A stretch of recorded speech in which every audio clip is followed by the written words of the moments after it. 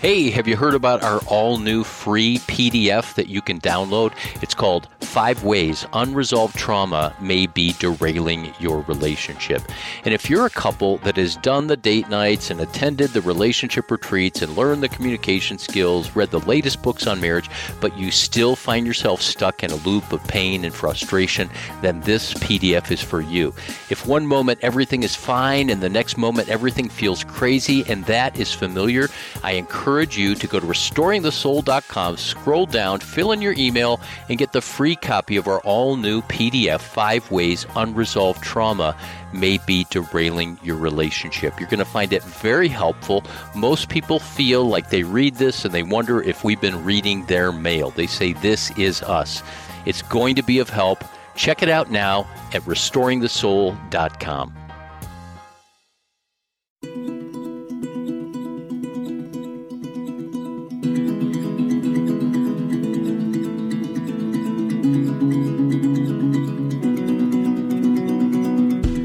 Questions haunt every life, writes Andy Crouch. The first, what are we meant to be?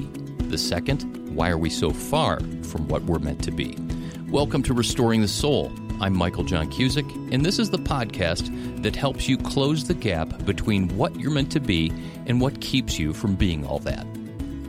Welcome to another episode of Restoring the Soul. This is part 2, the second of a 2-part conversation with Dr. Chuck DeGroat, who is a professor of counseling and Christian spirituality at Western Theological Seminary in Holland, Michigan. Chuck has a ton of credentials and does a lot of different things. He's a spiritual entrepreneur. He is passionate about spiritual formation and mission and how those two intersect, and he's the author of several books, including Leaving Egypt, Finding God in Wilderness Places, The Toughest People to Love, which is a book about how leaders can care for difficult people, Wholeheartedness, which is a book about wholeness and how to become whole, specifically in our shame-based and perfectionistic culture, and he has a 4th book coming out with InterVarsity Press in early 2020 about narcissism. We will pick up the conversation where we left off, and I think we're talking about wholeheartedness and purity, redefined from some of the typical ways that we talk about it. To learn more about Chuck and his programs and his books, you can visit his website, and I'll spell his last name for you in just a minute, but it is chuckdegroat.net. And so it's Chuck, and then last name DEGROAT, chuckdegroat.net. Thanks so much for listening. It's really appreciated, and I hope that you're being encouraged, especially by this conversation with Dr. Chuck DeGroat. Couple directions I want to go.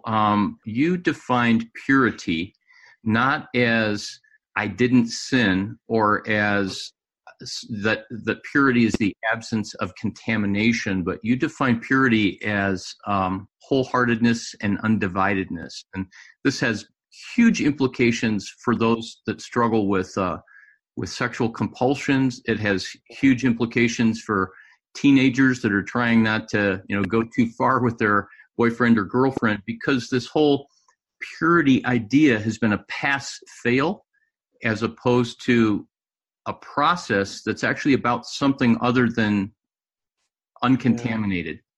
That's it. Probably the 2 most misunderstood words in the Gospels are purity and perfection, both of which get at this idea of wholeness of heart. The word for perfection, telos, too, is this word in the Greek that gets at wholeness. That it has nothing to do, either one of those words have nothing to do with the kind of moral purity, a kind of pulling ourselves up by our bootstraps, but returning to presence, returning to the ground of our own being. That's why the Beatitudes start with, blessed are the poor in spirit. The word in the Greek there is the word patokos. Blessed are the broken-hearted, those who've come to the end of themselves. I mean, it's sort of like, that's what Bill Wilson discovered, right back in the early 20th century, that we begin with this reality that we're powerless. We can't control our lives. We can't manage our lives.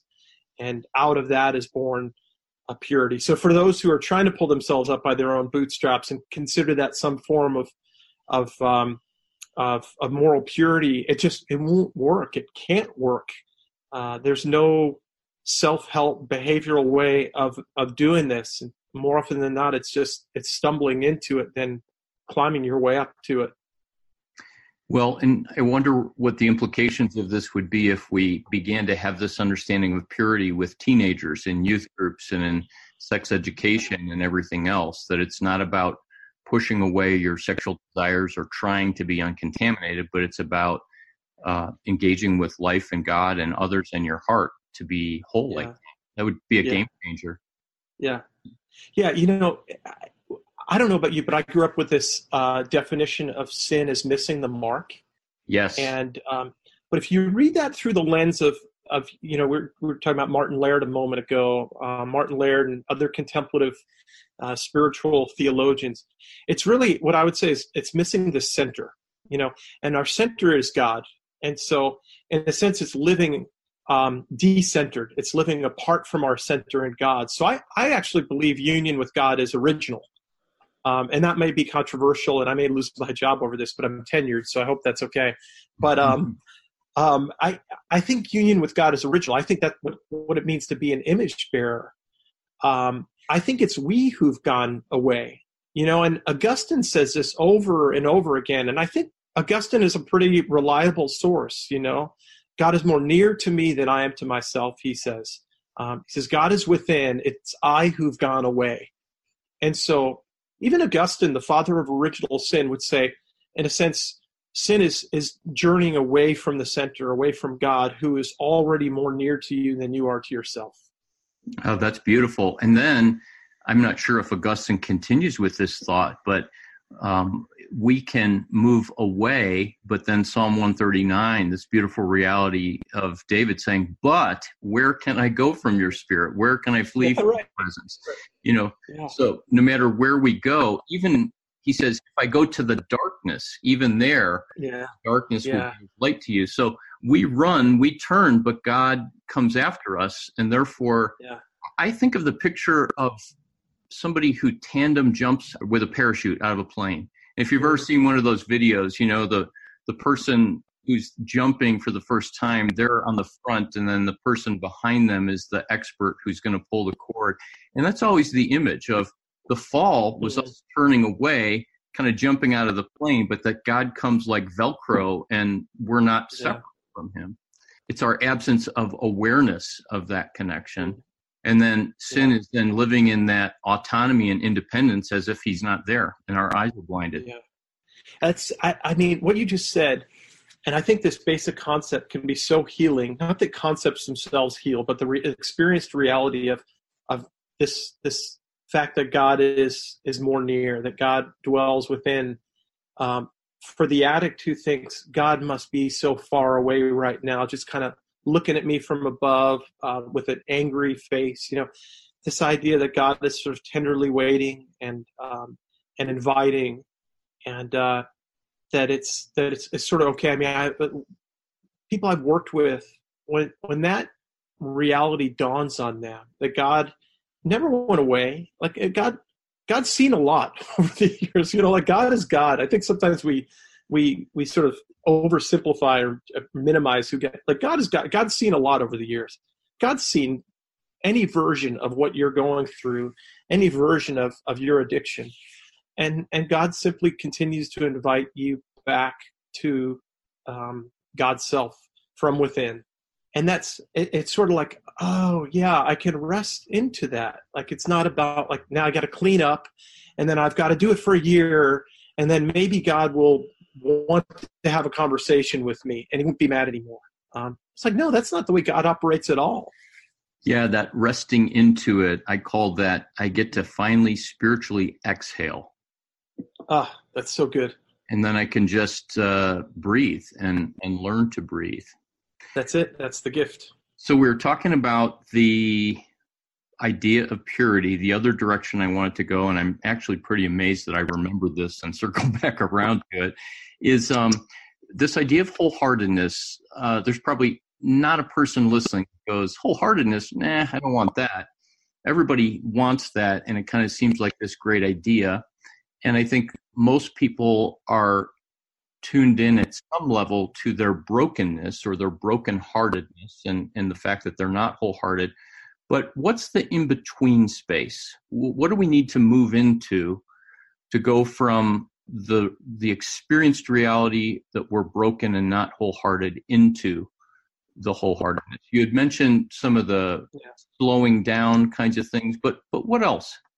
I do think that there's, if you look at the spiritual tradition just for a moment, there's a kind of tried and true pathway, if you will, like whether you're reading Bernard of Clairvaux or Saint Teresa of Avila, Saint John of the Cross, and the spiritual trajectory is always through the darkness. It's always there's this trust fall, like you were just talking about a moment ago, and so what that means is that when you read these folks, and then some of the contemporary folks that you and I appreciate as well, they'll always tell you that there's a part of the journey where you're just trying to fix it on your own. For Saint Teresa of Avila, the great 16th century saint and reformer and mystic, it's the third mansion in her interior castle where you're on your journey to God into the seventh mansion, and in the third mansion, you're trying to do that journey via control. And your fists are clenched, and you're trying to figure it out in your own. But it seems that in God's economy of things, this is the way you've got to do it.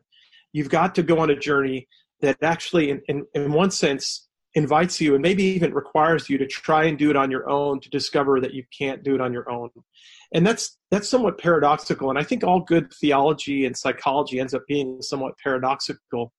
And so, for instance, the spiritual disciplines are not like the 7 keys to radical intimacy with God. I mean, anyone who practices the Ignatian Examen regularly, this kind of ancient 16th century prayer practice of looking at and reflecting on your life and your day, or practices contemplative or centering prayer, will tell you that they discover in that process how not to do it, or how you stumble, or how you've tried to go it on your own, or how not present you are. And so the paradox, the in-between stage is that stage of trying and failing and trying and failing. And I think that this is where we need a more robust theology of this, in a sense, this in-between stage, maybe you might say, because, or this, what John of the Cross calls this dark night of the soul, because this is often where we lose heart. We try and we try and try, and we feel like a failure.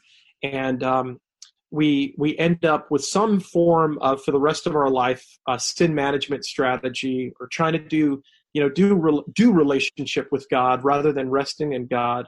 And we don't have those elders and spiritual directors in our lives saying, there's another way. There's another way. And it's actually the way through the struggle, the way through your failure. We have churches that continue to sort of teach sin management, the gospel of moralism and sin management. And so the middle passage, I think, is always a passage into uncertainty, into unknowing. And it really, this is the work I think we do with our intensives, our retreats, our counseling, is inviting people into that paradoxical space, into that liminal space. Now that liminal space, in the Bible, that's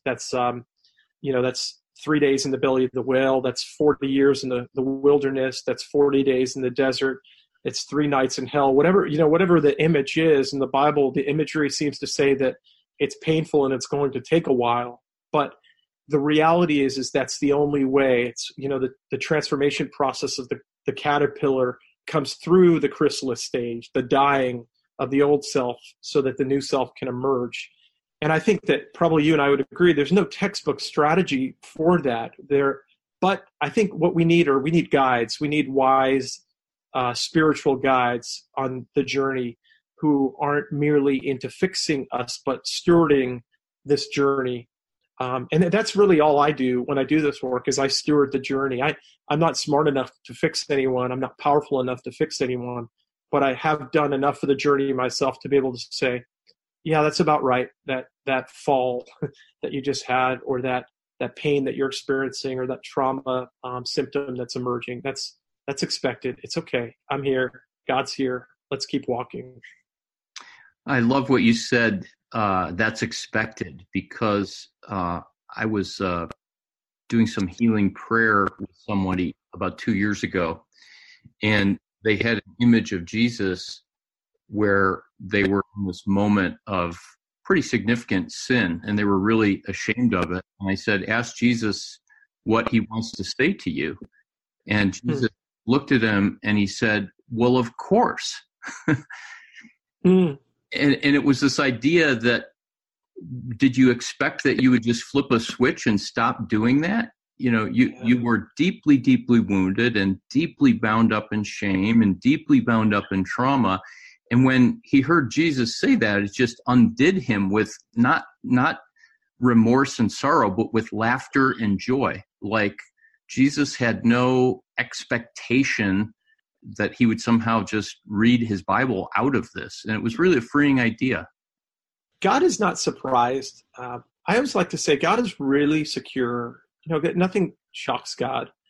I didn't learn about the security of God as like an attribute of God in my systematic theology classes, but I love it. I mean, I think about how it's felt when I've been in the presence of a secure adult, and generally an older male and older female who, you know, sort of as much as they can has sort of gotten over their stuff and nothing surprises them. And I had back in the day when I was a 27-year-old counseling grad student, I had a supervisor like that who just, every time I said the next shocking thing, it just seemed like he smiled and he said, oh, okay.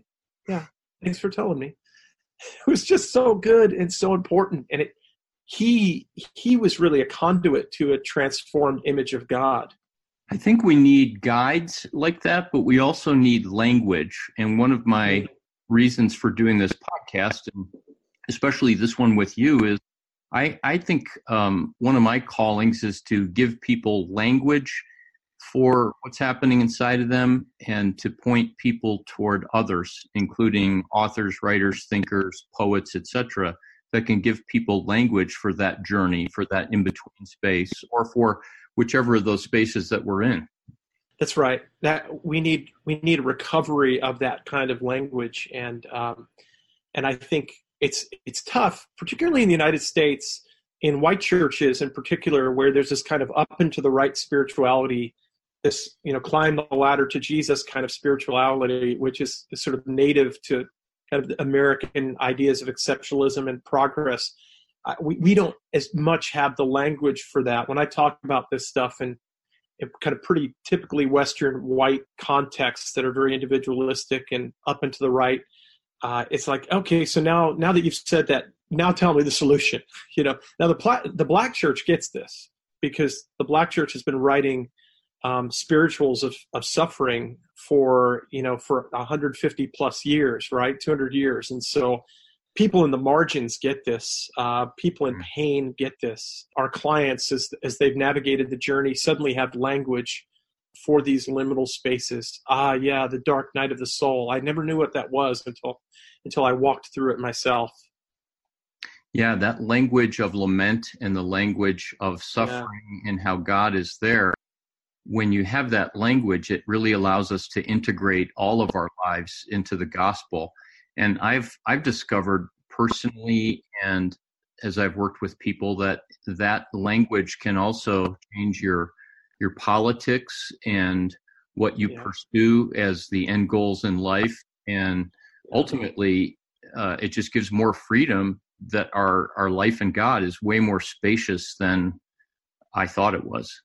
Yeah, it's almost like you don't need the fuel, the addictive fuel of those kinds of things. You know, those arguments that you get into, those Facebook conversations that go back and forth, you know, for 20 or 30 different posts arguing back and forth, trying to convince the other. You realize life is not about competing or convincing or fixing or changing someone else's mind. It's about creating space for relationship, right? And, maybe that's why we do what we do. That animates us, because we've seen the life that happens in those spaces. I mean, I've gotten to know people who've gone through your intensives and workshops, and there's a space that is created for their story, for the contradictory emotions, and suddenly I feel seen and I feel known, and maybe life isn't as black and white as I thought. Maybe it's not like I'm good boy today and bad boy the next day, but maybe God holds all of these things and holds all of my contradictions,